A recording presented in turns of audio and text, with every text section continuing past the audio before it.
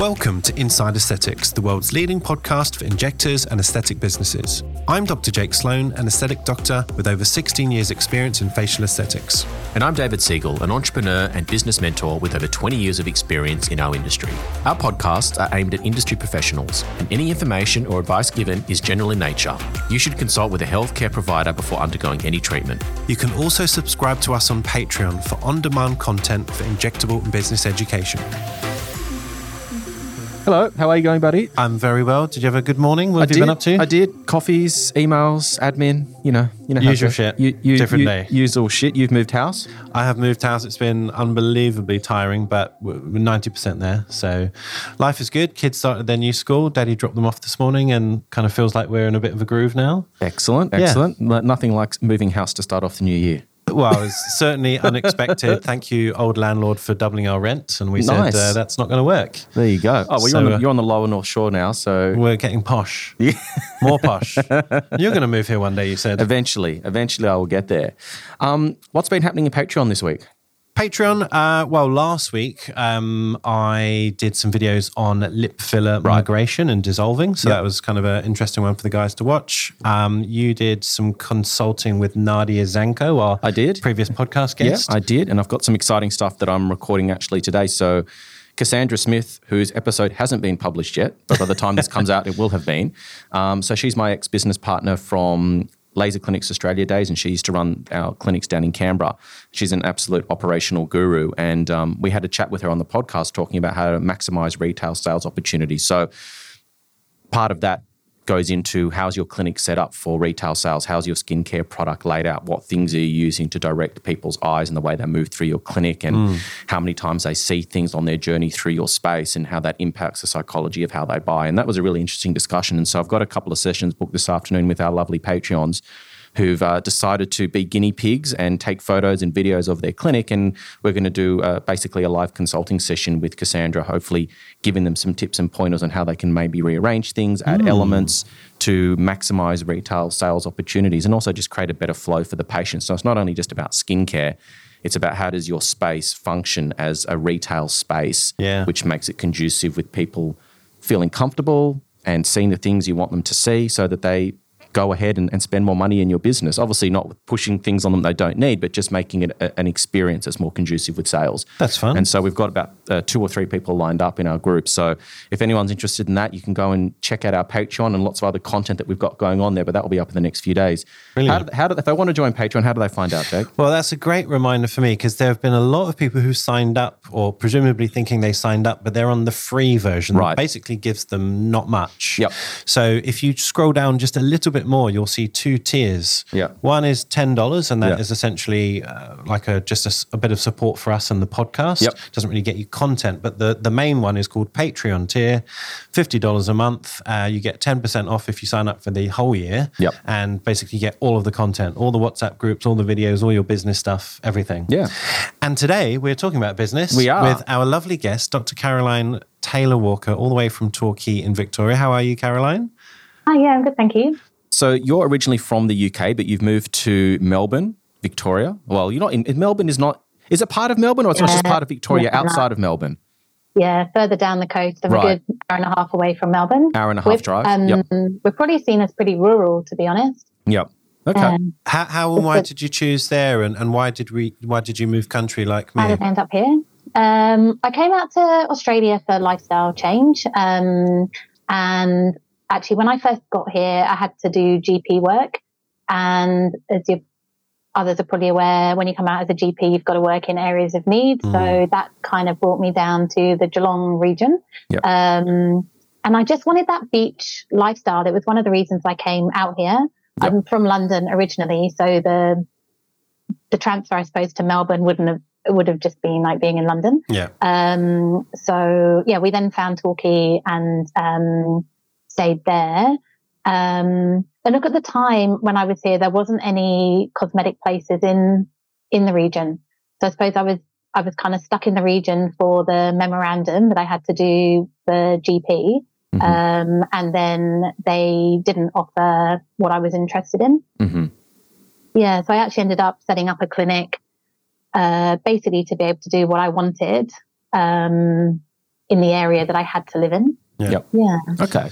Before we go too much further, just to sort of, we'll rewind a little bit. So if it's not obvious to people that are listening, this is a Business of Injecting episode. Chapter 12. Chapter 12. And so you're part of our Patreon group as well, and you sort of put your hand up and volunteered to come on and talk to us about your business. So obviously these episodes are always centralized or, centered around aesthetic medicine and cosmetic treatments, but the business side of things. So how did you get started? What was the concept behind your business? How does it run? Things that you're doing well. Maybe you can share some secrets to your success, things you've learned you might do different if you had your time again, and just sort of delving into the commercial aspect of these aesthetic clinics. So just to sort of orientate people before we get too far down the track. So anyway, carry on. Well, I wanted to sort of start from where you ended. So you did some GP work, moved from the UK, and then when did you start injecting and how did that all develop for you? Yeah, so I started injecting in Australia. So I suppose my background, when I went into medicine, I wanted to do plastic surgery. So I did my initial training in the UK, started my surgical training rotations. And when I was doing that, I suppose I realized it wasn't the long-term career that I wanted. I think I've heard similar from both genders, but definitely as a female, it wasn't open to the balance of life at the time. And it was taught in a very much of a humiliation kind of way. I felt very lonely. There wasn't much teamwork. So when I was looking at my future in the UK, it was when I was 40, 50, 60, I'd still be working 24-hour shifts, nighttime, daytime, wouldn't be family. So I had a bit of a crisis and didn't really know what to do because it was procedural work that I wanted to do. And this would be like 20 years ago now. So there wasn't much in the cosmetic industry at that stage. So then I came across skin cancer work. So one of the pulls coming over here as well was learning about skin cancer. So I thought in the UK, to do any procedure work, you needed a fellowship. So I did GP to get a fellowship.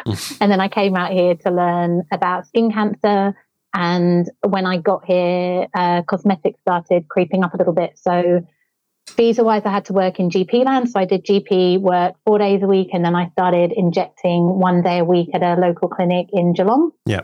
And there is where I did my training. And at that time, it was just through the drug reps. So the drug reps would just come to the business and teach you.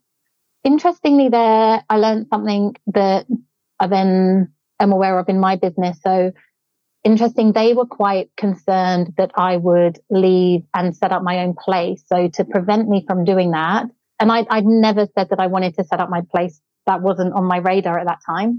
But actually to prevent me from doing that, they restricted my training. And that actually is what caused me to leave because they were holding me back. They were teaching me everything I wanted to know about. And I found without understanding everything holistically, I couldn't give what I needed to my clients. Yeah. So I actually ended up leaving there because I was being restricted. And there are a couple of other funny kind of dodgy little things happening too that I had to kind of leave for. And that's when I ended up having to I looked at starting my own clinic to be able to do what I enjoyed at that time. Your story about training in the UK just filled me with all of those feelings that I used to have. Yeah. It's so brutal and it's so demoralizing, and I completely understand why you left. Where did you train in the UK or around London? Where were you? So I actually went to uni in Southampton. Yeah. So then I did initial jobs around that area, so Bournemouth and Poole. And then I moved up to Leicester. Okay. It's funny, I actually had a call from someone who I've not spoken to since hospital days, and he, like you, was following a plastic surgery sort of path, got all the way to sort of fairly senior registrar level and said, I've had enough of this. I don't want to do this. So actually we had a phone call literally last night, and he was asking me all these questions about how to move to Australia. He's now left medicine. He's now doing market consultancy and just was totally over it. So that's such a common story of having that dream to be a surgeon and then going, it's actually not worth it. So, yeah. Can we just talk a little bit about the restriction of training? From a business perspective, this is something that I talk to my consulting clients a lot, business owners who have those fears around bringing someone into their business, teaching them all their intellectual property, and then them going and becoming competition. So I understand that the concerns and the fears around that are quite real, and they should be spoken about and addressed up front. And I think that it's sort of looking at the situation potentially the wrong way around. I think the whole idea is to find good people, attract them to your business, and give them a reason to stay. If you identify those people, how do you set up a long-term relationship where everyone's benefiting with the arrangement that you've agreed upon? So whether that's them potentially getting shares in the business or some sort of equity or something, career progression, whatever it is, different things motivate different people. So I think for, business owners listening to this, that fear is real. You should think about that. You should protect your business. But how do you do it in a way that comes from, rather than hitting someone with a stick, is sort of present them with the honey or the incentive to stay with you? So how do you align your interests so that there's a long-term relationship? I think in terms of restricting training, and maybe Jake can talk to this as well, something that's dawned upon me, even as someone that's not medically trained, but having, employed people in this space and going through the process of getting them skilled up in this industry, I think as a whole we're doing it too quickly. And so I think that, doing a course that goes for a few days, maybe to a few weeks, that seems to be both ends of the training spectrum. It's either a couple of days or a few weeks.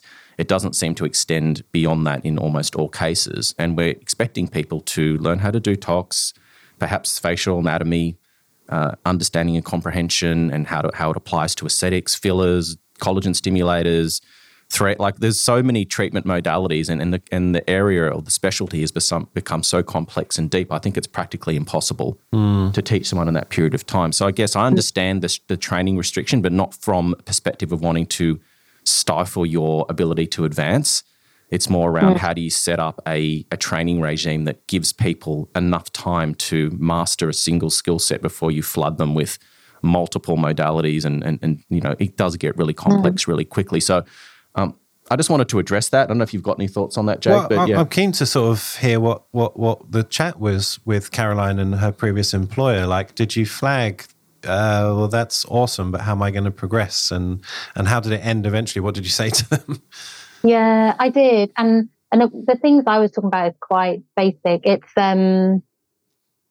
really hard. And I think now, being a business owner, I can fully understand where they're coming from. And it is a double-edged sword. And I think it's one of the problems with the industry as well, is that it's up to, I suppose, myself as the business owner to train my staff, which in any other area of medicine, that's not the norm. And I suppose it depends what your boss is like or your seniors are like in regards to training, as to the extent and the quality of that training that you get. So it can, it's a really difficult area. But with myself personally, so it was run through the drug reps. So the drug reps would come in, and then we would start learning something, and then they would actually say to me, "Oh, I can't teach you the next bit because they've told me not to." Right. And yeah, so I was always kind of left nearly there, but didn't quite get those final spots. And interesting. I did bring it up with it's hard to The business owner. say it without putting anyone in it, but I did bring it up with the doctor in charge, I suppose, and they basically said, unfortunately, that's how we run it, and that, like, I can't do anything about it. He was very separate to the business, and it was run by the nurses, really, and I think that was potentially a problem. So do you think there was some inter-injector jealousy as well? It wasn't just the business. Do you think that individuals felt a bit threatened by a new person coming in as well? Yeah, I don't know. They did openly say that they were worried that if I knew too much, I would just leave. And no, I was saying that wasn't on my idea at all. And ironically, I feel myself, if I was somewhere that I was getting everything that I needed, why would I leave? Yeah. To go in somewhere and be supported and be trained and get a nice salary, and then be able to leave and not worry about what staff are turning up the next day, and if you've got enough money to pay everyone, all those added elements of a business. Yeah, it'd be amazing. Yeah. It's a difficult one because I said I understand from the business owner's perspective why they do that. And in some instances, I've recommended to my consulting clients who are business owners in this space is to slow down the development. One of the benefits to that is that you do slow down someone's ability to leave, but that is more of a byproduct of just wanting to train them properly and allowing them time to digest. Yeah. And then the issue of longevity within the business, I think a lot of that comes from upfront discussions. So one of the things that I sort of learned later in my years of owning these businesses was that just to have really upfront, frank discussions with people and say, look, what is your medium to long-term goal? Like, people don't stay in jobs forever. I understand if this is potentially a short-term thing for you, but what are the rules of engagement? How are we going to communicate with each other if and when the time comes that you decide that you want to move on? And so then everyone knows, and there's like that elephant in the room that no one wants to talk about and no one wants to have the confrontational discussion, and then things get misunderstood, misconstrued, people do things, people interpret it a certain way in their relationship that could have ended quite nicely and amicably without anyone feeling screwed over, then becomes this really toxic sort of misconstrued situation that really didn't need to go down that path. So I think it's having upfront discussions, making it okay for people to come and talk to you and you accept that they might not be there forever, but when they do it, to do it in the right way. But if they are the right people, that you've got opportunities in place where you can essentially provide them with career progression and helping them reach their financial and business goals if they do want to be someone that potentially becomes a partner in the business or has some sort of share in the overall success of what everyone's contributing. Yeah. What do you think, Jake? Yeah, I mean, this comes up in our WhatsApps a lot, and maybe we'll get into more detail with Caroline's sort of take on it. But having an open discussion before you employ someone and setting those boundaries of expectations, career path, what don't you like about this job, and so on. So you don't sort of get into a month into a job and either the employer or the employee thinks, shit, this is not really what I wanted. So maybe we can touch on that a bit later. But so did you actually have an aspiration to then own your own business, or were you quite comfortable working for someone, Caroline? At that time, because I'd only been in Australia at that time for about 6, coming up to 12 months. So really I was just finding my feet. I had no plans for anything really. I kind of knew I was in a new country. I potentially didn't even know if I was going to stay here forever. Yeah. My aim, I suppose, was to try and I was finding a career, I suppose, at that time, because I decided I didn't want to do plastics anymore. And I got my GP fellowship, which allowed me to do what I wanted in life, but I didn't know what I actually wanted to do. So, at that time, I wasn't really sure. I knew I definitely preferred hands-on things. I wasn't very good at just sitting and talking and consulting people all day and writing prescriptions. I had to be hands-on, but I didn't really have any other plans. When I started doing the injecting, I did really enjoy it, and I knew I enjoyed procedural work, but I definitely didn't have plans to set up my own entity at that time, and definitely not in another country that I'd only been in. I think we'd only had a bank account. I only was working out the differences between a check and a savings account when you give your card across the checkout. Yeah. There was I still don't understand the difference. Things, and trying to say super. I was like, what's super instead of pension? And GST, there were so many things I had no idea about. Medicare, nothing. It was all rabbits and headlights. So what was your personal situation at the time? I know you've got 3 children now. I'm assuming you have a partner. And so what was your personal life at that moment? Yeah. At that time, I'd come out with a boyfriend who I'm now married to. Yeah. So no children at that point in time? No. Right. Okay. So let's fast forward to the concept of starting your own business. So you have now started a business called Ministry of Skin. That's the name of your business. And so just take us through the genesis of that. So you've left this place, you've decided that, that wasn't for you. You didn't like having your training and progression halted. And so now you open up your own thing. So just walk us through that thought process and how you went about getting started. Yeah. Well, I kind of discovered there wasn't really anywhere else to work. And also, I suppose I had some vision or missions in mind that I wanted to ensure were in place. At the time, I felt that the industry didn't have any regulations and standards and was being run however that person chose. And so I really wanted to set up a place that was quite obviously run by a doctor and had those medical standards. So when people came in, they could trust that what we were doing was with, legitimate medications. The aftercare was there. I was here 24/7 and I suppose run on a more of a medical basis. So then, so I had this crazy idea to set up my own place, and I actually had no idea what to do at all. And looking back, I don't know whether it's something that I would do again, because it's, I think I had this vision at the time, and other people might feel it too. And I was talking to a neighbor who's a psychologist who said something similar. So the plan was that you set up your own place and then you have this passive income and you can work less, and everything runs while you're off sitting at home having coffee with the children. For me, it's been the absolute opposite. I probably work more and get paid less than I would do working for someone else.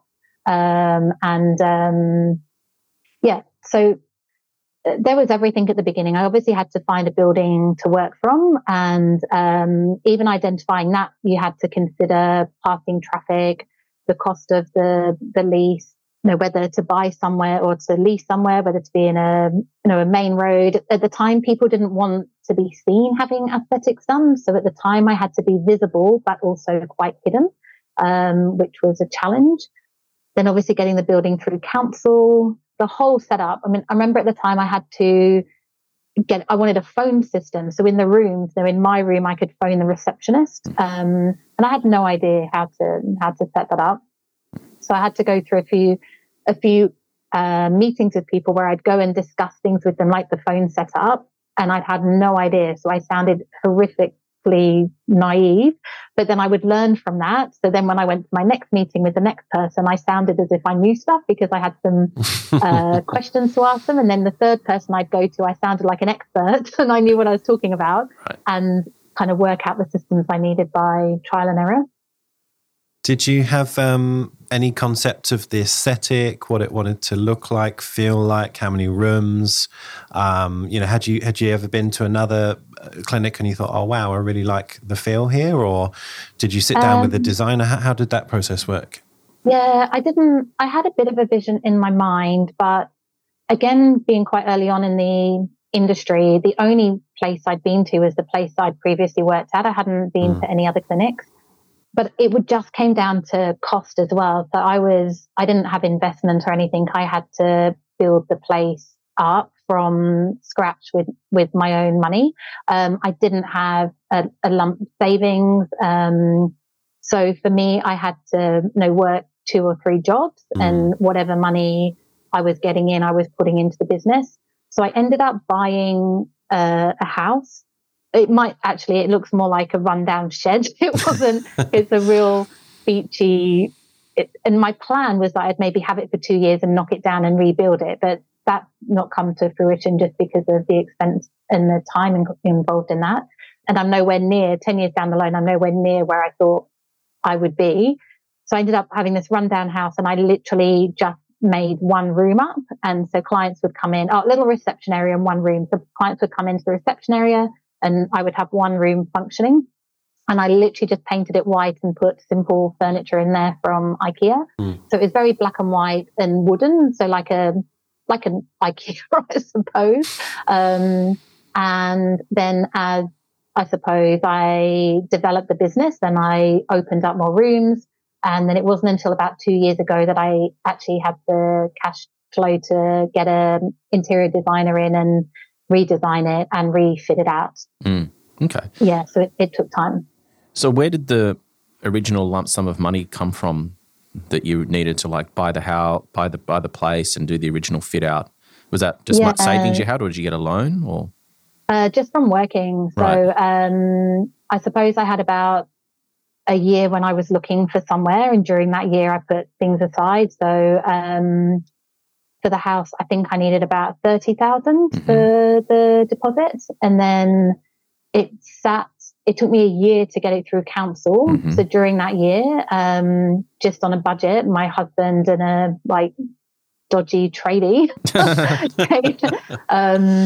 did work on the interior. Literally, it was literally like a smoke and mirrors, getting it up and running on a budget. So I worked a GP in the day, and then I did after hours GP at the weekends and at nights to get the extra money. Wow. So literally, as I was getting that extra money in, it was paying for it, and it was a bit of a hurdle that we had that year with the council not getting it through. But actually, that worked in my favour because it allowed me to kind of trickle the money in gradually to get it up and running. I've got a major announcement. I'm moving to Torquay. You only need 30 grand for a deposit. Well, now it's not. I've made the money now. Bizarrely, out of like all the things you've done in regards to the business, I think the main investment I've made is in the building. Yeah. That's where I've made my money. The business is probably not worth anything, but if I sold the clinic now, the building, I think that's where I've ironically made my money without even meaning to. So have you expanded out into the full house now? Is it still smallish a setup? Yeah, we have. So we had one room initially, and now we've got 4 or 5 treatment rooms, and potential. There's still a little part of the building where we've got quite a big office in the kitchen, and there is potential that I can convert that to if I need another treatment area, move things around. Yeah. So your business is quite unusual in that you offer a fairly broad scope of treatments. So most people that are in the aesthetic space just do aesthetics, injectables, maybe some skin. So you do cosmetic injectables, you've got cosmetic skin treatments, you've also got skin cancer side that you do as well. And now you've also moved down, or not now, but looking on your website, you have a functional functional GP or nutritionist? Functional nutritionist. Yeah. And so obviously you're looking at things holistically, and this is something that Jake and I have spoken about, and people I'm talking to around the world are starting to wrestle with the idea of creating a multidisciplinary clinic that sort of starts to engage all those different areas together and sort of treating people holistically, which I think is a good move.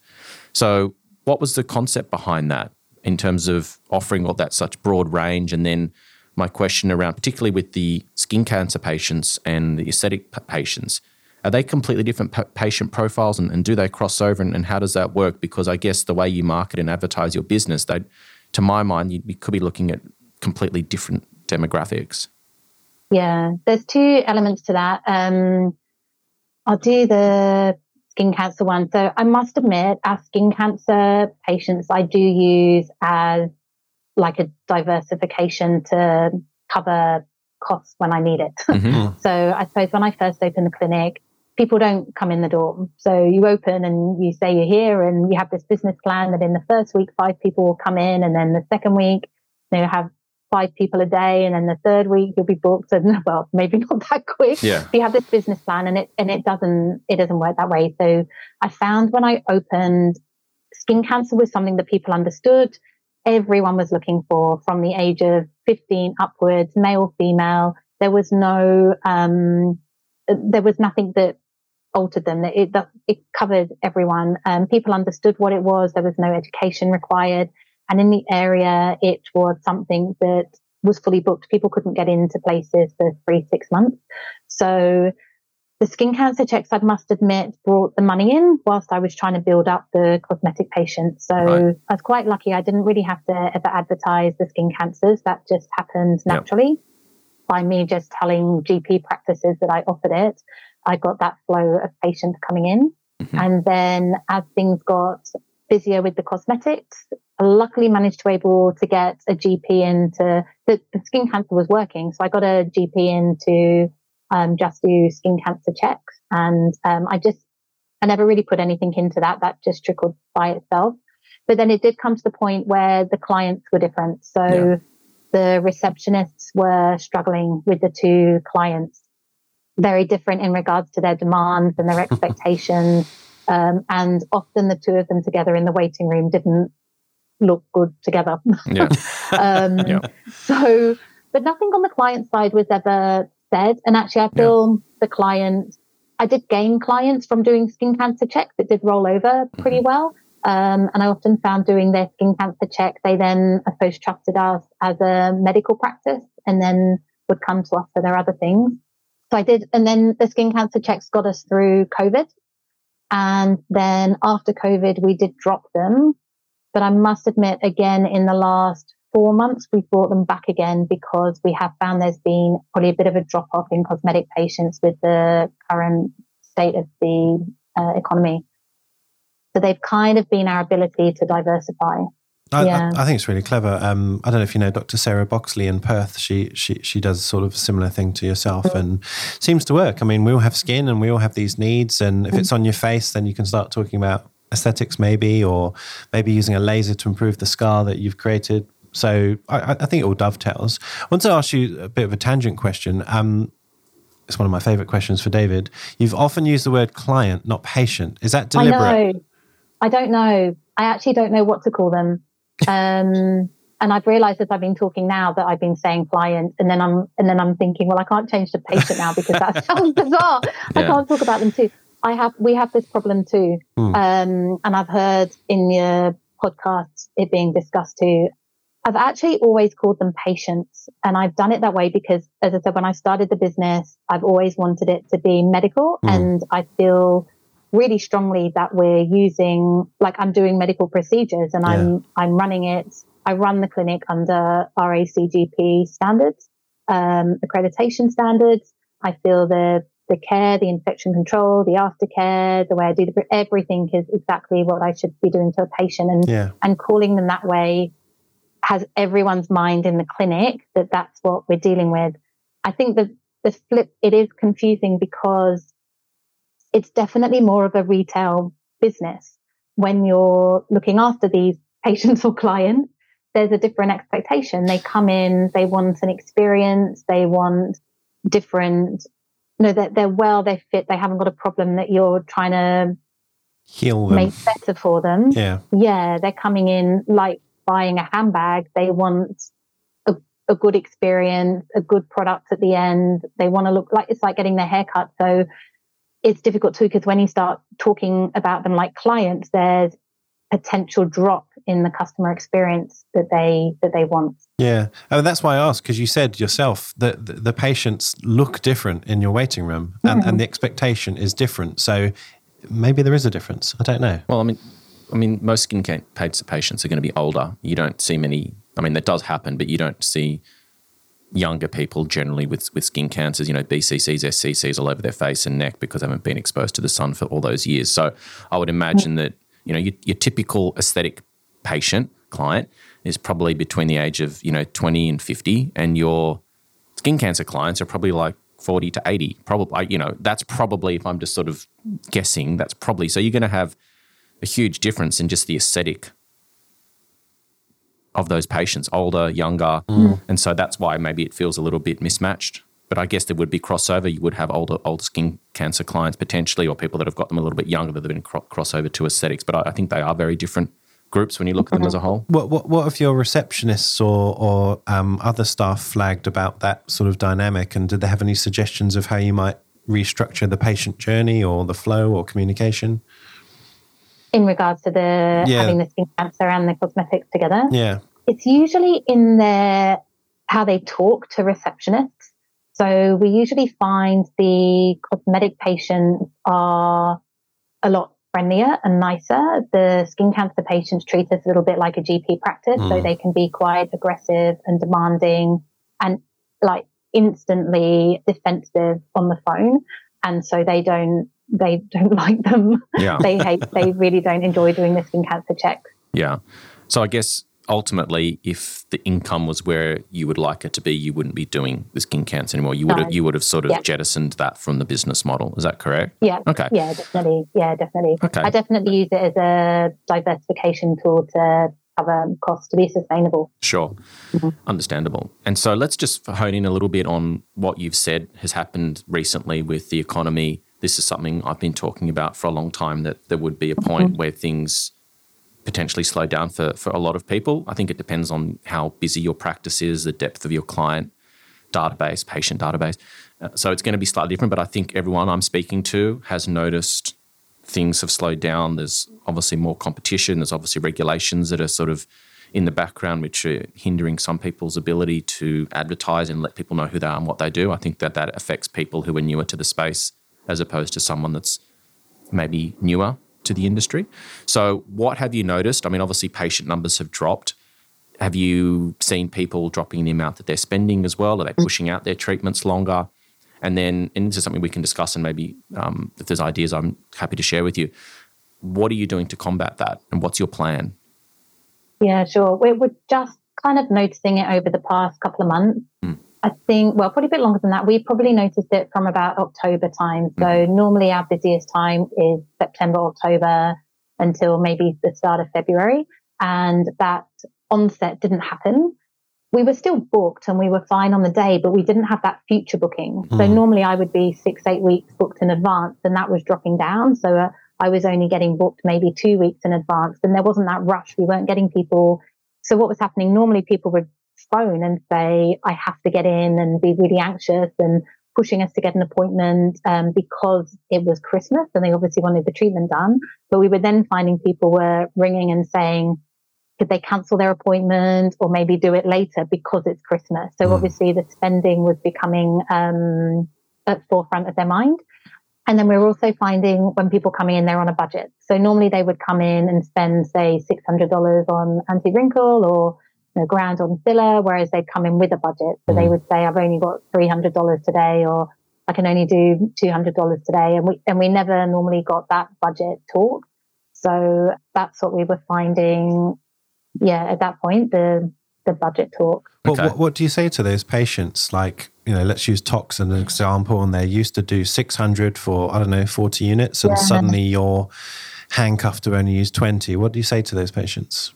So normally it's then just prioritizing their concerns. So I would say that, usually if they're, say, doing 600, they'd be doing 2 or 3 areas. And so then I'd make them aware that with their budget, we obviously can't spread it over that large an area. So what's their concern? We potentially could only do 1 area. So what's worrying you most? Is it your frown or your forehead? Or they'd ask my opinion, and I would just address that area. So, for example, just do the frown or just do the forehead, and they'd be aware the other areas would be moving.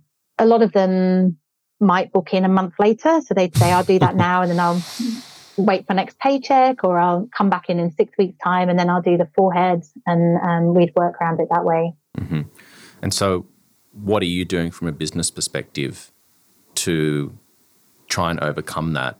It might be nothing. I'm just curious as to what ideas you've come up with, what you've tried. Yeah, it's difficult. And this is where I'd actually be open to advice. So I think over the whole time of having the business, the hardest thing is definitely bringing in new clients, getting busier and getting busier quickly, because you suddenly realize you need someone like next week or in the next 4 or 5 months, you need to do something to bring people in. But that quick fix is something that I've never really found an answer to. I find a lot of things you put in place are slow burners and obviously build up over time. And doing that obviously without offering deals or incentives to bring them in quickly is really hard. What we've done, because it's quite new to us at the moment, it's something we've got on plan to discuss. But what we did initially was bring the skin checks back. So we initially looked to diversify on what we could bring in quickly. So for us, we definitely knew opening up the skin checks would bring people in. And look, I suppose I'm lucky that I could do that. But I think definitely being inventive and being able to diversify quickly is good. So other people who might not be able to do skin checks is looking at what other skills they can do and maybe bringing something in quickly. Otherwise, our plan, we're using the time to train staff. So that we find is beneficial. So obviously if they're free and I'm free, we can train people. And what we're doing is, previously when we used models, we wouldn't charge them, but we're actually charging the models, but just reducing the price to allow us to obviously spend more time and to talk and maybe make mistakes or pick them back up again.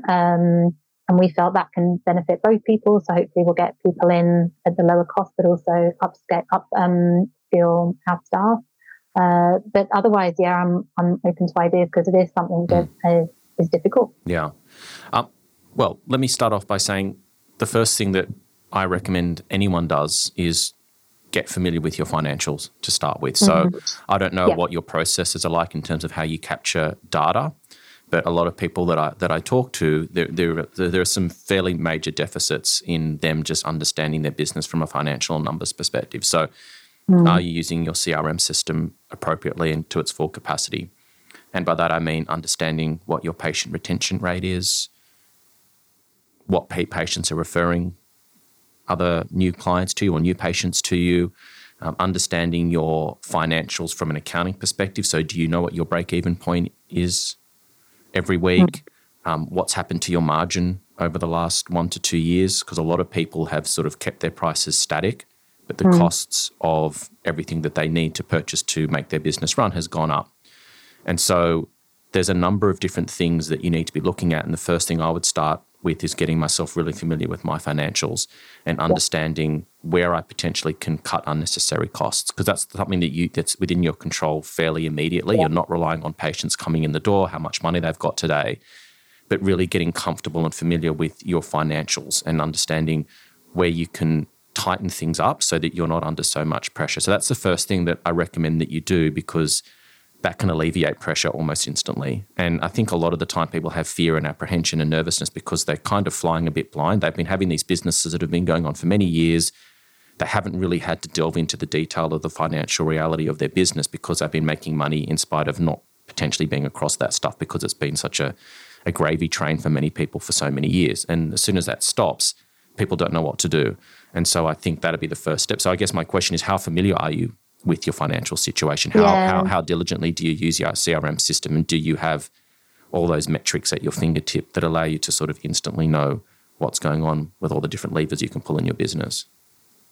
Yeah, we're not too bad at that actually. And that is, that is something that we did at the beginning. So we've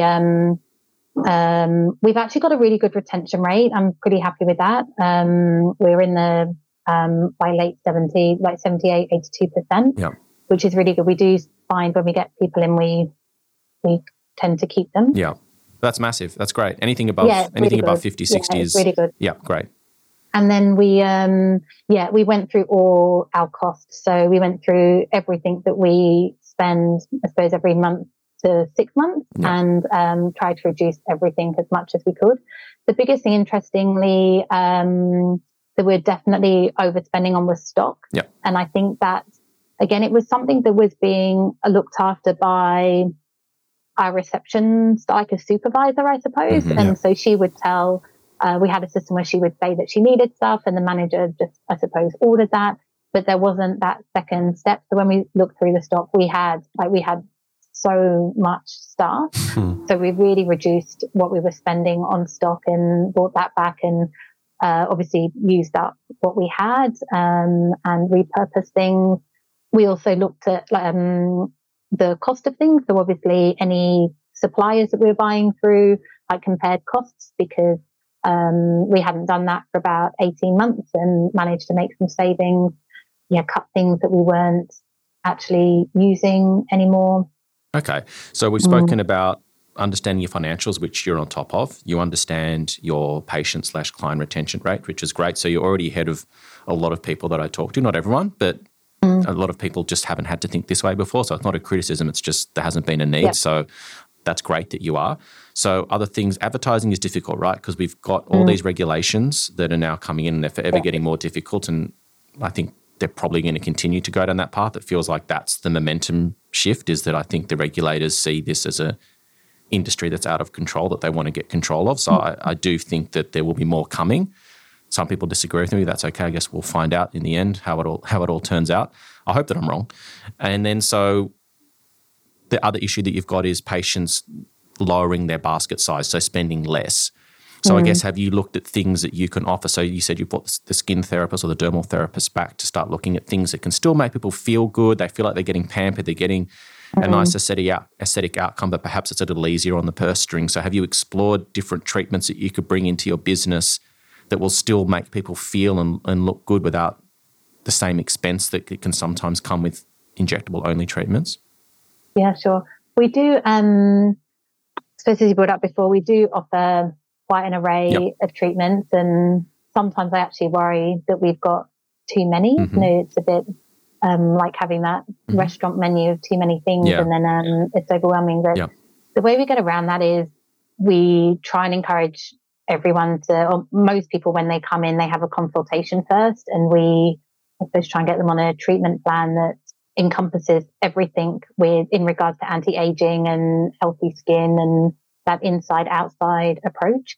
We do have treatments from facials all the way up to threadless, so we've got that whole array of prices. Again, it's the advertising and then getting them in, but I suppose on the lower end of the side, like the non-TGA approved things like facials, that was one of our things that potentially looking at whether we start promoting those a little bit more. Sure. I think that's a great people in doing those. I think that's a great idea. I think that do you get feedback from your patients as well in terms of things that you could be doing better in your business, feedback around certain members of your team? Because that's something that I found incredibly difficult was knowing what's actually going on in that treatment room. I'm not in there. I don't know how that consultation's going. So studying your numbers and looking at outliers. So if you've got a member of your team that's consistently billing lower, that to me was a clue or an indicator that I need to sort of investigate what's going on here. And if you just put the money aside for a moment and just look at, is that patient getting the correct experience when they're in my clinic? Are they getting consulted correctly? Are they getting the right treatments recommended to them? Is this person trained up enough and skilled enough to perform those treatments? Do they care? Because that to me is the big thing is the numbers just gave me an indication that someone wasn't probably doing their job properly, or they were in the wrong job, or they needed more training. So it was generally one of those three things. And so as a business owner, if you've got all these treatments going on in rooms that you're not in, how do you sort of manage that process? How do you make sure that every opportunity is being taken advantage of and all those patients that are coming in your business are being consulted correctly and appropriately so that you're maximizing every opportunity from a business perspective, but making sure they're taken care of to the best of your ability from an aesthetic and medical perspective as well. Do you suggest mystery shopping? How do you do that? I suggest mystery shopping. That doesn't have to be a company per se because that costs money, but if you've got close friends and family that understand the industry, maybe they've had treatments before, you can put together a list of criteria that you as a business owner see as important. So everyone's going to be different, but I think there's some basic principles that we could sort of go through. That we agree upon are things that you ultimately want to know are being done properly. Getting a cohort of your satellite patients or your patients that tend to be the ones that refer the most. Every business has got their you've got that deep relationship with a number of patients who have been with you for a long time. They've got a vested interest in you. They almost become a friend. They'll give you really honest feedback. So just looking for people that you can talk to that can provide you with feedback as to what's going on in your business, that they have suggestions. So they're almost like little sort of study groups, or what do they call those? Like focus groups. Focus groups, like a focus group of patients that you can rely upon to give you feedback, making sure that your staff are doing everything that they should be doing. Because when it comes to tough economic times and potentially a contracting economy and increased competition and regulation, you can't afford to miss any opportunities, and just to assume that people are doing the right thing is never going to end well. So where are you at in terms of that perspective and in sort of looking at every single member of your team? Because you're only as strong as your weakest link. Yeah, it is something. No, they're really good ideas. It's something like I'm aware of, but I'm not very good at implementing it. And I think it's a couple of reasons. One is I'm not sure how to, and then I suppose it's how you manage the information that you get. Yeah. We do, interestingly, as I said, we run to RAC GP standards, and we used to have a bit of a GP practice that I ran to. And with that, as part of the standards, you had to, every 3 years, do like a multi-feedback. So on the doctors, you had to get, I think it was 20 or 30 patients to actually fill out a questionnaire about the doctor. And the staff had to do it too, which did actually really help. But I haven't actually done it within we did it once, maybe 8 years ago within the clinic too. And then, and we do also do performance reviews. So we normally do that, obviously, when they first start, and then I think it's at 3 months, and then 6 months, and then annual with the staff too. And we did go through a stage where we used to do monthly, like one-on-one meetings with the manager and look at how much money they were bringing in, and I suppose understand those numbers and if it was where we needed them to be, or whether if it wasn't, why. But all of that is something that's not really happened over the last year, and let's say it's not been from the patient side, it's from the therapist and us. Okay. I want to ask both of you this question. Maybe I'll start with Caroline. So I was speaking to a dermal therapist yesterday who works in a traditionally very busy clinic, and they're pretty dead at the moment. And because she's employed rather than myself, I'm a contractor, I got the impression, I don't want to colour everyone with the same brush, but that because she's employed, whether she was busy or not, she's going to get paid. And so there wasn't much of an impetus from herself to do anything about the lack of being busy. So she actually said, I'm so dead, I'm going to suggest to the boss that I just do half days until it gets busier. And I was like, okay, that's really not going to help you. Why don't you maybe sit down and do the most, boring stuff that needs to be done, like relook at the website and make sure it's written properly, make sure all the services are there that you're actually doing. Why don't you start a blog?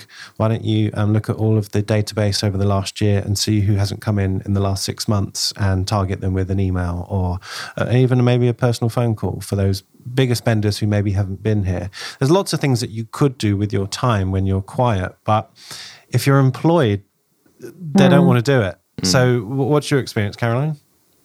Yeah, it's hard. We have both. We have, usually our nurses are contractors, but in the past we've had nurses as employees and contractors, and our dermal therapists are employee. Every time we employ someone, we go through the same discussion as to whether to have them as an employee and contractor, and there's pros and cons on both sides. Sometimes the issue can be the same with contractors, though. If they haven't got anyone here, they just go. They don't stay around to actively seek their own business. Yeah. Some of them do still see that the percentage that we're taking means that that's our role. Our role is to bring them in the business, not them. So we can find it both ways. Often having them as employee does mean that we can deploy them into other roles within the business that we need help and support with. And I just find it really depends on that person as to how willing they are to do that. We've had staff in the past that are really happy to help, and they want to see the business progress, and they want to get busy, and they understand where we are. So they're happy to do other jobs at that time. And then others who we get looked at as if they're 14 years old and I'm their mum telling them to do something, and they roll their eyeballs and don't do it. Or if they do it, they F it up because it's not what they wanted to do. So they have a little sulk. Yeah, I know that you're going to say people are lazy and don't want to do it. They can be. So let's start at the beginning. So every group of people needs a leader, whether that be an army, a hospital, a private clinic like yours. People need strong leaders, and especially in difficult times. So I'll sort of just preface what I'm going to say from that perspective. I think that first of all, you need to make sure you've got the right people on the bus. Do you have the right people in your team? Do they care about you? Do they care about their business? And do they value their job with you? And do they see a long-term career with your business? Let's assume for the sake of this discussion that the answer to that question is yes.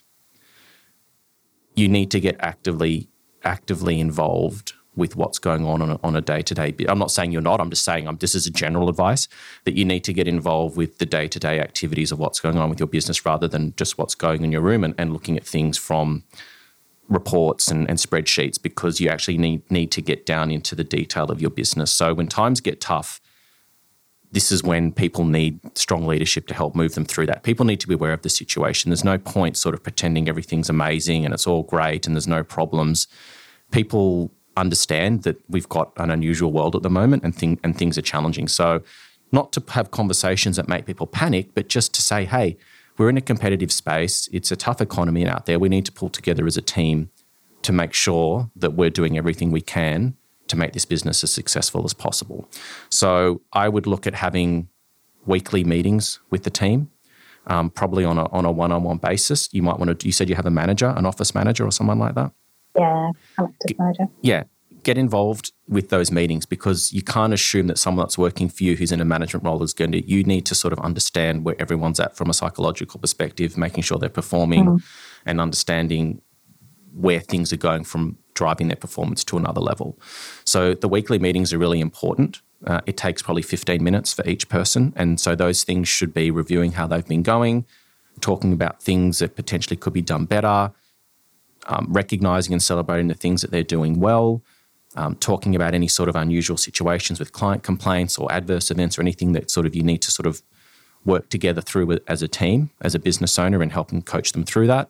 Setting goals for what's happening in the next week. People who are potentially younger, and this is not a disrespectful thing, this is just the reality. I'm this person as well. I need sort of short-term goals to work towards.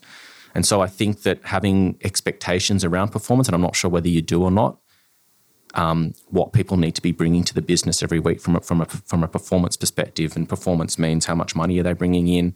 What is the patient experience they're providing? Are they reliable? Are they punctual? Are they sort of communicating the right way? Are they dressed appropriately? All those sorts of things need to be looked at with great detail on a regular basis. So those weekly meetings are really important, setting goals for them, because people need something to work towards. So whether it's a team goal that you're working toward collectively and then broken down into what each person is going to bring to the table to help you collectively get there as a goal, letting people know where they're at with that goal, what happens when you reach that goal. Are you guys going to celebrate together as a team? So you want people to be individually performing to the best of their capability. People need expectations set and goals to work towards, and they need to be managed appropriately without making them feel choked or suffocated or micromanaged, because people don't like that either. So all the delivery is really important, and we can talk about this offline, but these are just sort of general pieces of advice.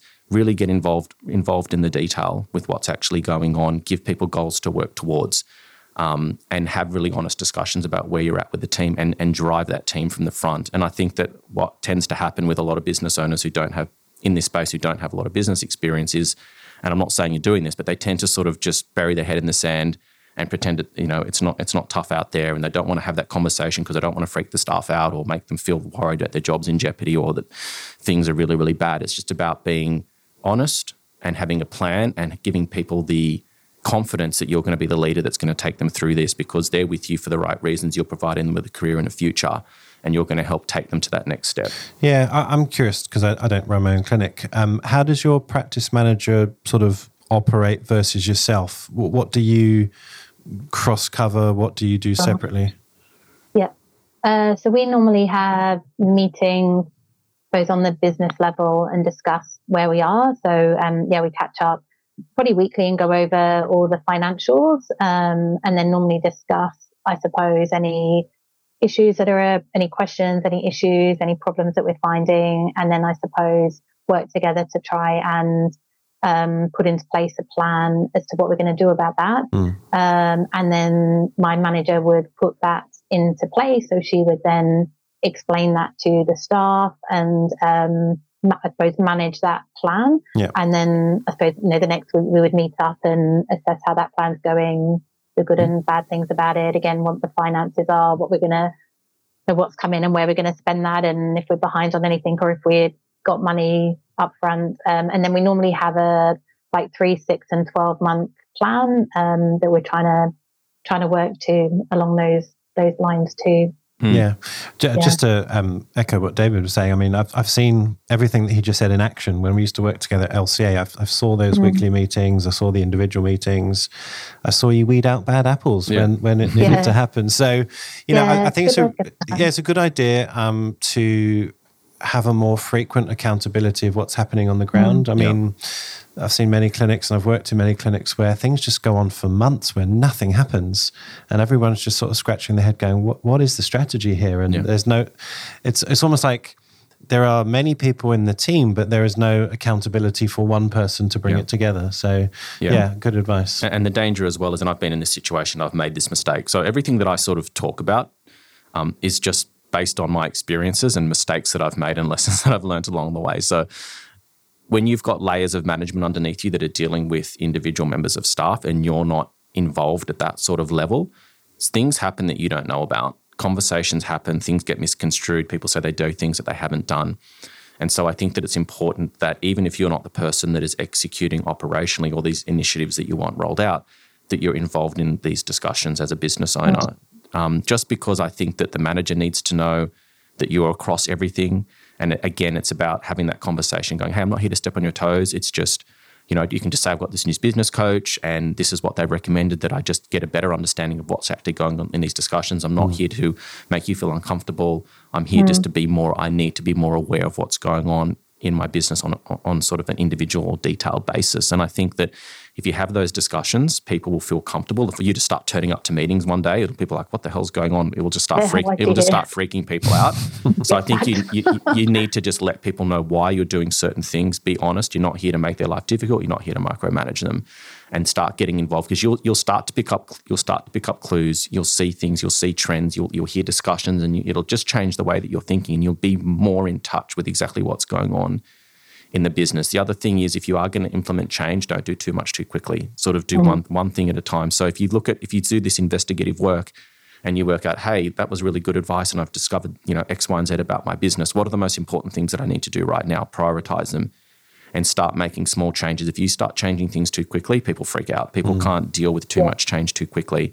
So it's about going through your discovery or sort of research, investigative phase, prioritizing what are the things that you can potentially do in order of what's going to make the biggest difference, and then working down in priority after that. Having discussions to let people know why you're doing certain things, and then just do it in a process-driven, methodical way. Does that make sense? I mean, yeah. Yeah, definitely. It's something, so we did kind of do a little bit in the past, and it just kind of, you kind of miss a few, and then it didn't get back on track again, and we got different staff now, and other things get in the way, the running the day-to-day. Yeah. On the day you've got a meeting, something else might happen and it has to get rescheduled, then it doesn't. And but it's definitely something we've got, I suppose, more time to implement now. Yeah. And it is important.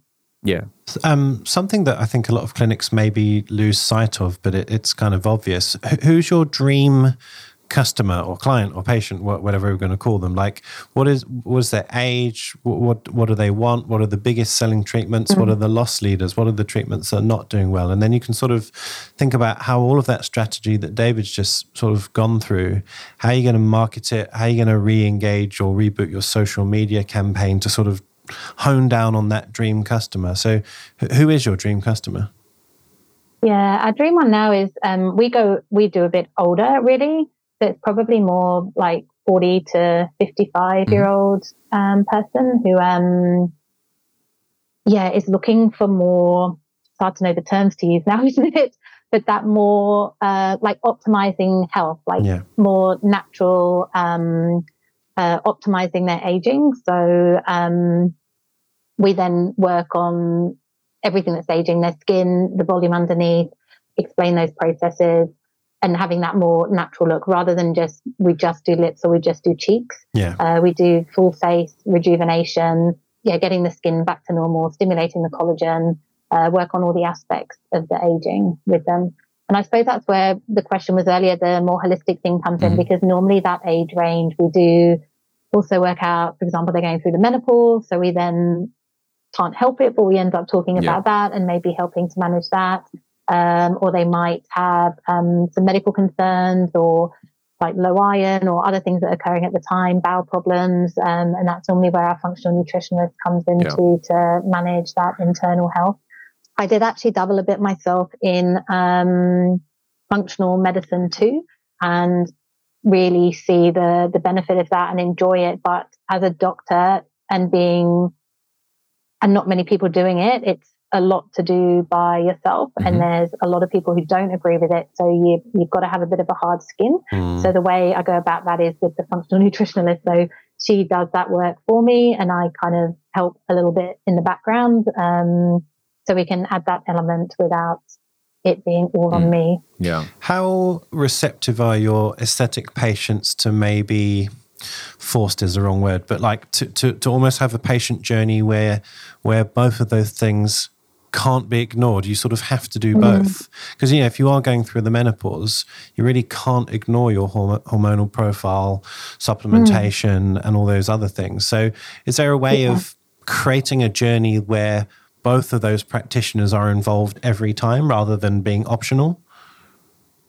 Yeah, I have considered that. I've kind of looked at whether when they come in, they do see myself, the dental therapist, and our functional nutritionalist. But it's I haven't worked out a way to manage that initially in regards to making it financially viable, sustainable. Yeah. But I've found all of us knowing that. So we, I suppose, train within the group. So if they come and see me, I know all the information that the dermal therapist would know and say, and I know my information about injectables and hormonal and the functional nutritionist. They should get all of that from whichever practitioner they see. Yeah.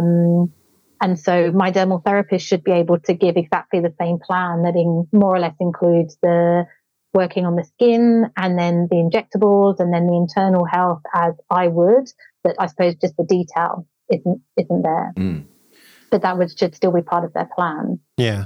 Or maybe, for example, someone comes for an aesthetic consult and you touch on all those things in your consultation and they may be receptive, maybe not receptive. Would there be a way of, remarketing to them after to sort of remind them, re-educate them, put it out on paper? Because sometimes people need a second bite of the cherry to sort of, for the penny to drop. What do you think, David? Yeah, that's a good idea. Yeah. I mean, cross-pollination is just so important to your business. I mean, do you agree with what you said, Jake? Do you track that? Do you know like what patients are sort of moved to different areas within your business? And in terms of how you incentivize your staff, do you have bonuses and incentive schemes in place to encourage things like that, like cross-pollination between different areas of your business or overall performance? So what we have at the moment, we have incentives for how much money they bring in. Yeah. So I suppose more like a commission based, sure. Or bonus based schemes on KPIs. Mm-hmm. We do record or make note of rebookings. So we're, I suppose, pushing that, but that could be with themselves or with someone else. Mm-hmm.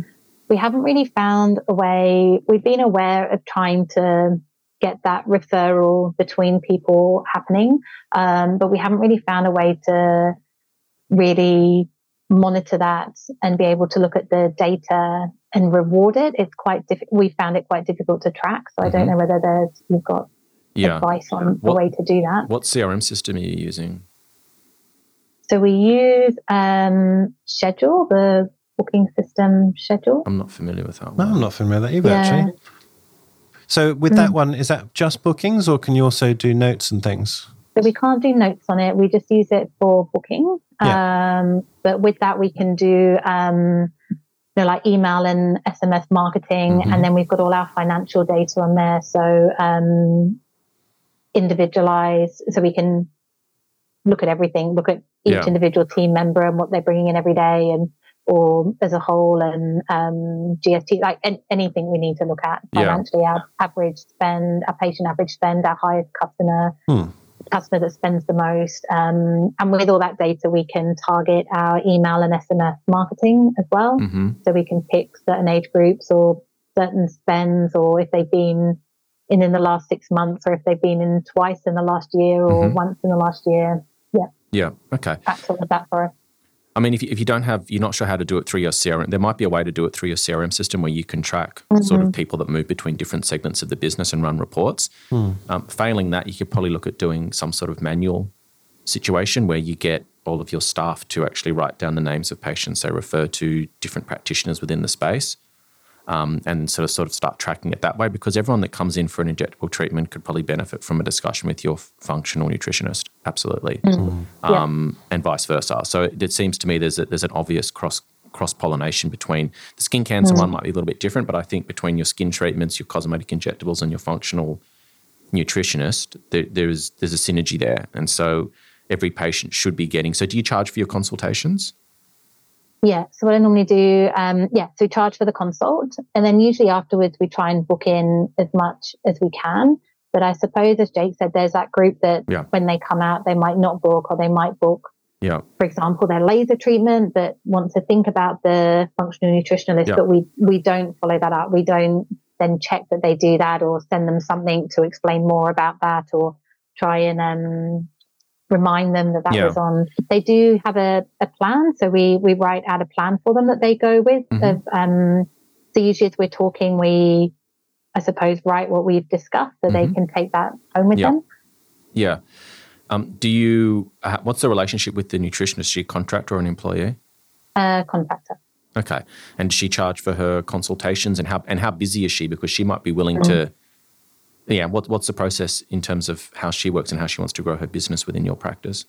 Yeah, so she works with us and then at home, but she definitely would be happy to grow. Yeah. Yeah. So maybe it's worth having a discussion with her around what she's comfortable doing, where every patient that comes in for an injectable treatment or a skin treatment gets a complimentary consultation for 15 minutes, an initial chat with your nutritionist that they get as a complimentary service. Every patient that comes in for an injectable treatment maybe gets some kind of small comp skin treatment.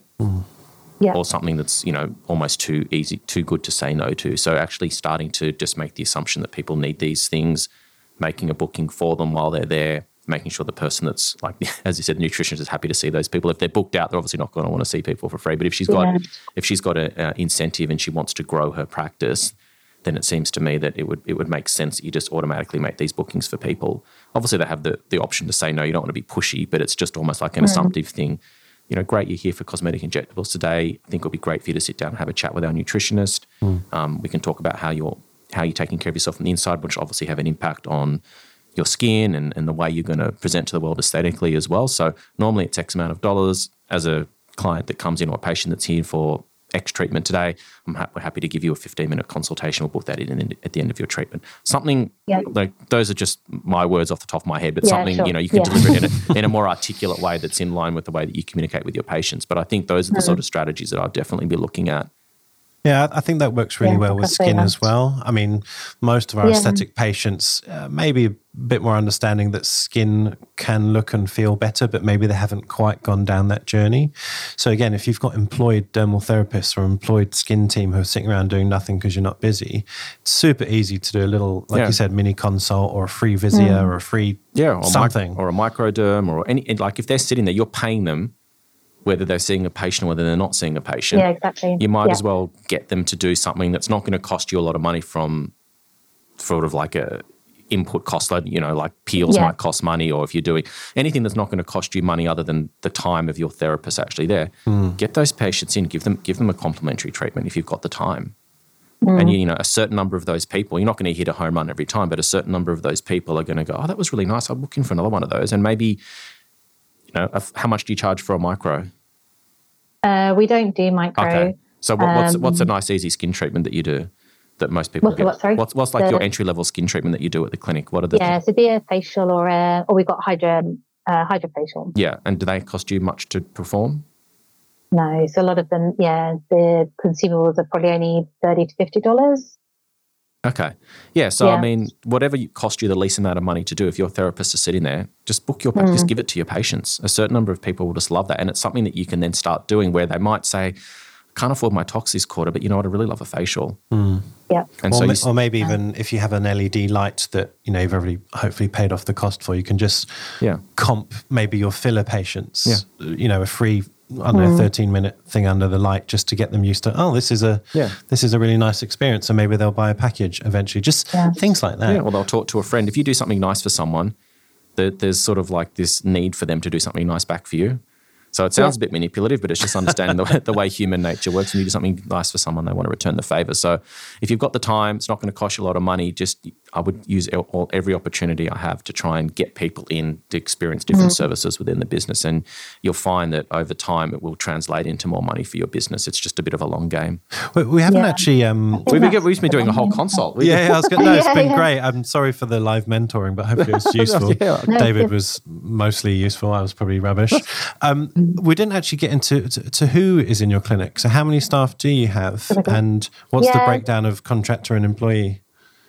Yeah, not too many at the moment. And that's somewhere where you kind of get stuck, which I'll explain. So at the moment, there's myself, one nurse and one dermal therapist. And then we have 2 receptionists and the practice manager. So 6 of us. For me, that's probably the smallest team that we've had.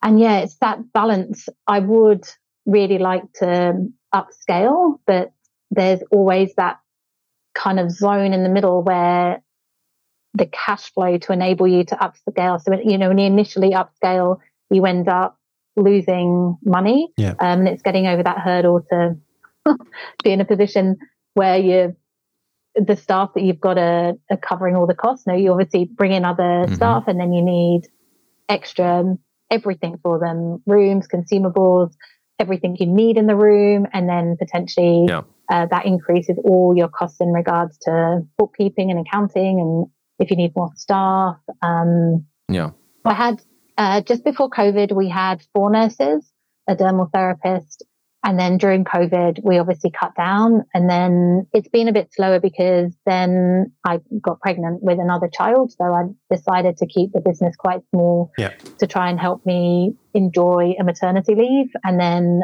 my youngest now is 16 months. So I'm probably now at the stage where I'm looking to upscale again. But we're at that stage where who we've got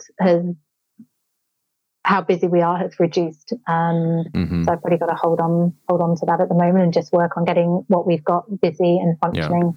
Your staff should be bringing in roughly 3 times what they cost you. So if someone costs you $50,000 a year, they should be bringing in 150. That's kind of the number I always, people might have different numbers. That's not sort of the holy grail of sort of metrics, but it's just what I've always used, and a lot of my friends in business have always used, is that 3 times. Because once you pay your tax, all that kind of stuff, the cost of having me there, the insurance, like their wages, like you want to, that's the metric you should be working on. So that's how you kind of get an understanding of if someone's actually bringing value to your business, is what's their cost to sort of income ratio for you as a business owner. So that's kind of a metric that might be useful for you. Can I ask, it might sound like a dumb question, why do you want to expand and have more staff? What's the goal? What's the vision? Yeah, I know that's something I ask myself as well too. Like, what's the point in that? Yeah. I think, I think my vision, it changes with age, and I suppose where you are in the business. To be honest, at the moment, I think when I first opened the clinic, you obviously, being younger, have higher expectations and goals. And I suppose at that time, the aim was to have clinics and take over the world. Definitely being now mid-40s, having 3 children, my ideas have changed. And I suppose the reality of what that would involve in regards to, it doesn't become a passive business. Your workload just gets more and your stress gets more. It's probably not, that's not what I want now. Maybe upscaling is the wrong word. I think it's more the exit plan. So what I need to do, what my plan is now is, look, I don't want to exit at all. So if my staff are listening to this, I haven't got a plan that in 2-5 years' time I want to go, but I'm nearly 45. I should really have a 10, 15-year plan of how I'm going to exit the clinic, and the work that I put into that, I get back in some way. Like, I have a saleable asset at the end of that. I feel in the position I'm in at the moment, I don't think I've necessarily got a saleable asset, I have got a saleable asset, but maybe not what the value that I'd be comfortable with. So I think my aim now is putting into place, like, all my goals or what I'm looking at in the future would be that I've got that price that I'd be happy selling the business at, and getting to that position. Is that a fair goal? Yeah, I mean, I think that there's so many ways that you can go about this in terms of an exit strategy. But I mean, if we just look at the initial goal of having this more of a passive income where you're not having to inject as much and becoming more of a. That would be step so one. I think it's about like the end goal eventually is everyone wants to sell their business. So there's nothing unusual about that. Everyone eventually has an expiry date where they go, I'm done. I want to go and travel the world and do other things while I've still got all my faculties and, I can still enjoy myself. So, I mean, that's not a controversial thought to have. So I think that working backwards from that goal, if you sort of start at the beginning of that journey, is, do I have the right people on board? And so understanding what drives every person in your team and what their long-term career goals and aspirations are. So do they see themselves as business owners one day? Do they want to be part of this journey with you from a financial perspective? And because the easiest thing the thing that's going to make this business easiest for you to sell in the future potentially is when someone who comes along who's looking to buy it understands that if you were to disappear tomorrow, that the business isn't going to collapse without your income. So making the business as least reliant, or as reliant on you as little as possible. Sorry, I've muddled that up. Make it the business as self-reliant without you as possible, so that whether you sort of walked under a bus tomorrow or decided to go to Antarctica and never come back, that the business is still going to carry on and perform quite well without you. So how do you get to that stage is by having the right people on your team who have that long-term vision and potentially do want to be involved in some kind of ownership perspective in the future. and slowly working towards that. That doesn't mean sort of getting married and giving them shares in your business, but maybe it starts with profit share at some point once they've reached a certain milestone of being in your business for a certain amount of time, proven themselves. So it might start with bonuses, then it might progress to profit share opportunity with a view to potential part ownership or some sort of total sale in the future. I mean, the easiest person to sell the business to potentially be someone that's been with you for 5 to 10 years, that's progressed through all these levels of developing the relationship through trust and consistent performance over time, is that they might want to take over from you. That's going to be the easiest person to sell to, is someone that's already in your business, that knows how it works, know how successful it's going to be, how much money it makes, and what it's going to look like without you. That's probably going to be your most obvious exit at some point. But along that journey, you're slowly weaning the business off its need for you and starting to step more into a managerial ownership, someone that's driving the ship rather than, injecting all day. Injecting, you want to be the person on the steering wheel, not the person pulling the oars, for example. Yeah. And so I think that's sort of starting with the end goal in mind, then working backwards. And it always starts with having the right people and understanding what motivates them, and slowly over the years getting to a position where you can step back and do less from an operational perspective and more from a management planning and driving direction perspective. Can I ask, Caroline, because we're similar age, what would you do in 10 years' time if you could sell and you got, whatever number that is for your little clinic stroke house, what would you do with yourself? I don't know, sleep. Sleep for 10 years. I don't know. And look, my husband asks me that all the time, and it annoys me a bit because I feel, is he dropping hints that he wants me to reduce working? I don't know. And that comes across, that happens a lot. I definitely agree. As David said, my first step, and we've discussed it, is trying to make me not part of the business first. But then, if I'm not doing all the clinical work and I'm more in the business, like what's my role then? I've definitely got ADHD or something. I cannot be doing nothing, and I have to be stressed, and I have to be overwhelmed, and I have to be busy. If I'm not like that, I'll just create it. So I don't think I'm somebody that could just stop someone like that, don't you? Do coffees all day. So yeah, I'm not sure. I do enjoy business, and definitely I think running a business, you learn so much, and I suppose you get to the point that what you're learning and what you're implementing, it can be in any business. It's not necessarily just it's transferable. My husband's got his own business too, and he's an engineer, and we have exactly the same issues and concerns and problems. His business is bigger than mine and a product and more worldwide. So there's a hope that his business does better, and then potentially we look at other business ideas, I think. So, I mean, as a doctor and injector, do you think that you might, like to mentor people, teach people, step away from the day-to-day hustle and bustle of patients, but actually kind of do what you enjoy, but in a different way? Because you still get paid, but it's less pressure. And then your clinic could run in the background and you could do other things.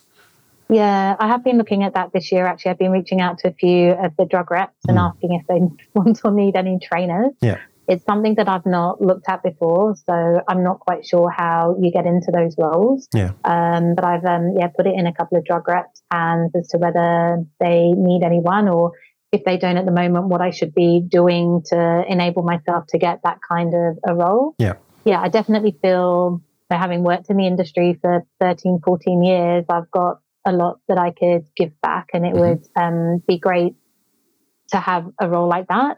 Yeah. So being a trainer is one of my goals, or looking into that for this year. Okay. Well, there's a few people listening, so maybe you'll get a phone call after this. Yeah, if anyone needs a trainer. I'm here. Yep. Yeah, I feel it's a totally different environment when you're teaching, because you're still doing what you love and you're talking about all this kind of cool stuff, but you just enjoy, there isn't the stress of the business behind, and that day-to-day sort of grind. So I think it's a valid option, especially for doctors. People are always looking for doctors because you can be autonomous and self-prescribe and all those other things. So that's something to look at. Yeah. Gosh, we've covered quite a lot. I'm thinking, well, we're almost at an hour and a half, and we've sort of just done most of this has become a consultation. Is there anything else we want to cover here from our questions? I mean, obviously the new TG regulations. Do you have any thoughts on those? I'll get shot. I'm all for them, unfortunately. well, give us. I'm going to lose all my job roles now. No. Give us the 2-minute sort of spin, because as we've seen, everyone's been super up in arms in the air, screaming, saying it's how terrible it is. But we have sort of got your opinion on our WhatsApps, and I just wanted to get your side of it. Yeah, I think when you look back at the purpose of the guidelines, what the TGA's purpose is, I fully agree with those. And I think the problem is at the moment we haven't seen the full guidelines. So there's a lot of panic when we haven't actually seen what they are. And I get a bit frustrated that the things that people are panicking about is the things that are going to affect them in regards to their business. Yeah. And I think the whole idea behind the guidelines is to protect the patient and to protect the vulnerable patient. And we should, when we go into our role, if you think back at when you go into our role as healthcare providers, whether that's doctor, nurse, therapist, whatever it is, our aim is to protect the vulnerable. Our aim is to make sure that when people come to see us, we make sure that they're safe and we provide them with good support, and the vulnerable are looked after. And that's what I feel the guidelines are doing. The hoo-ha appears to be over the problems with the advertising and before and after photos and things like that, and the language used. But I do believe, I am unfortunately someone that believes that the advertising that is occurring at the moment is honed in at the vulnerable, and they're not true representations of what can happen. Yeah. For example, a before and after photo, we don't put up every before and after photo that we do. We only put up the ones that we ourselves are proud of and we think have good results. We don't put up the ones that don't look that good or maybe have gone wrong, or the bruising or the swelling or the downtime or photos of the complications. So they don't give a holistic representation of that treatment and the true issues and complications and risks and side effects. So it'd be interesting to see what the whole guidelines say in the long run.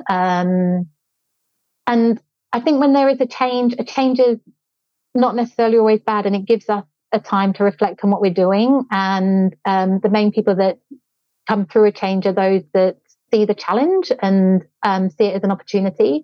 And there's always some way that you can do it another way. And it'd be interesting to see how we all adapt and come out the other side with hopefully better kind of support for the vulnerable patients.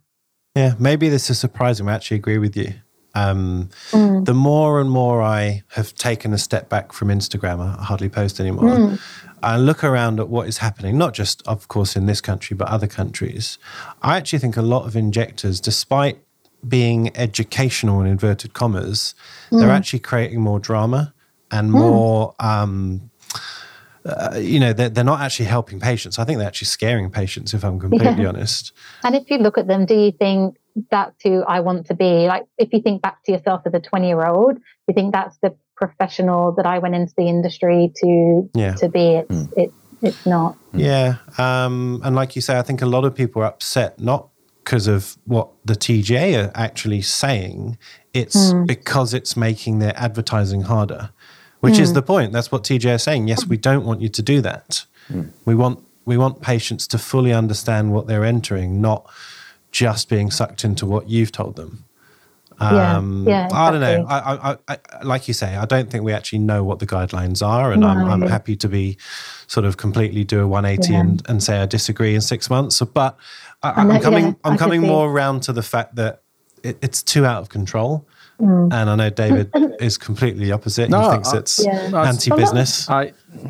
It's not that I completely disagree. I think that first of all, I want to understand what is the data that's driving this change. Are there people that are getting horrific outcomes and dying and getting adverse events at some uncontrollable rate that is warranting all of this reaction? So I don't know the answers to that, but I'd like to see the data that these decision makers are relying upon to understand what the impetus is. So let's park that to the side. Can I challenge that? I mean, not challenge that, but add a spin on it. I don't think anyone is saying that people are dying or being blinded left, right, and centre. But I think that patient complaints are becoming more and more common because they're enabled, and we now have to have. But that's complaints across every industry. No. But what I'm saying is, because we advertise in a fairly loose, kind of fun way. Yeah. it's not the norm for doctors or of course. Or I mean, I nurses. think that, you know, I agree with it to a certain extent. I think that you need to be able to curtail a lot of the ridiculous advertising, people having before and after photos that aren't realistic, you know, using incentives,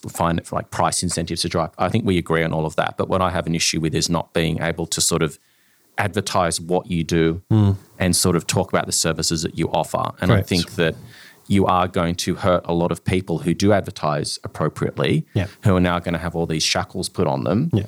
And I think you don't actually make patients more empowered and educated by not being able to talk about what it is that you do and what it is that you offer. So I think in some ways restricting what people are saying doesn't help the education process. And I think that you make a better industry, and I've said this before, by having better people in the job. So rather than focusing on what rules can we put in place to not use this word or that word, I think, yes, let's remove the silly advertising that is taking advantage of people, that's you know, trickery, and it's not genuine or honest.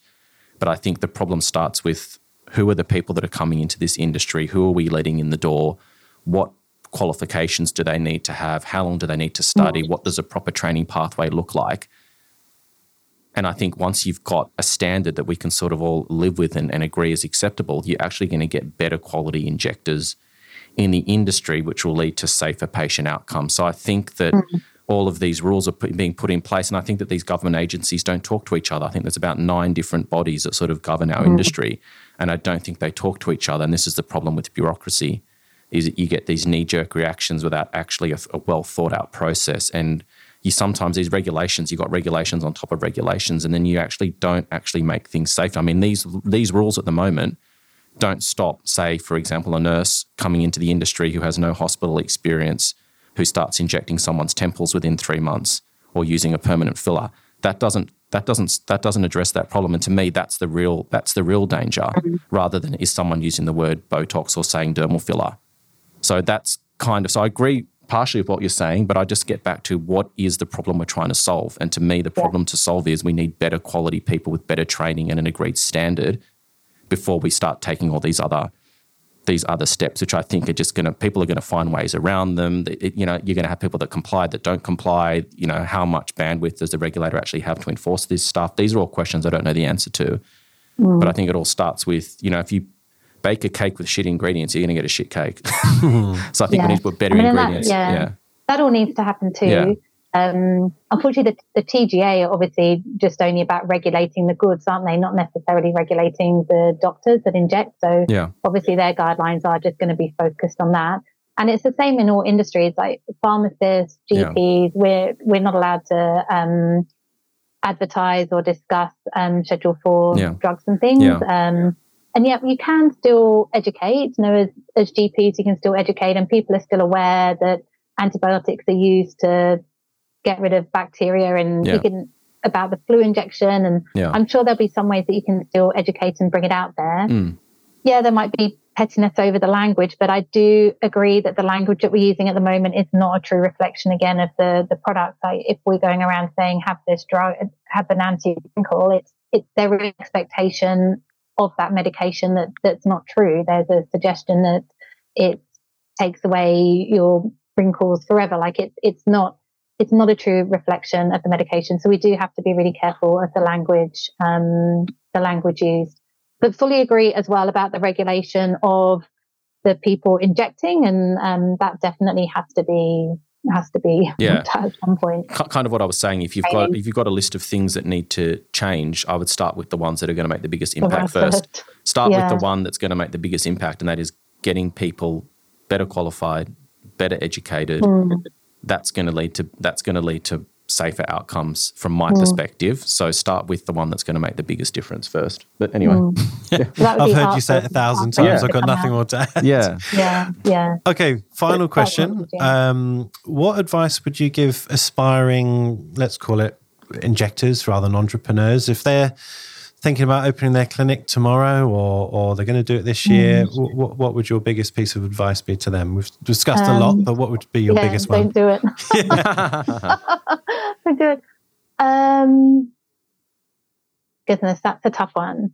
I think the biggest advice is to be the hard work. I think you go into it thinking that it's going to be easy and that you'll get a passive income and you'll be busy, but you have to kind of give up a little bit of your life and your time to enable it to be sustainable. And I think you've got to be prepared for that. If you're not prepared to put in the work, it's not going to work. Yeah. That's the hardest bit. And that's constant. Look, we've been open for 10 years this year. And I still have to work every hour of the day. Yeah.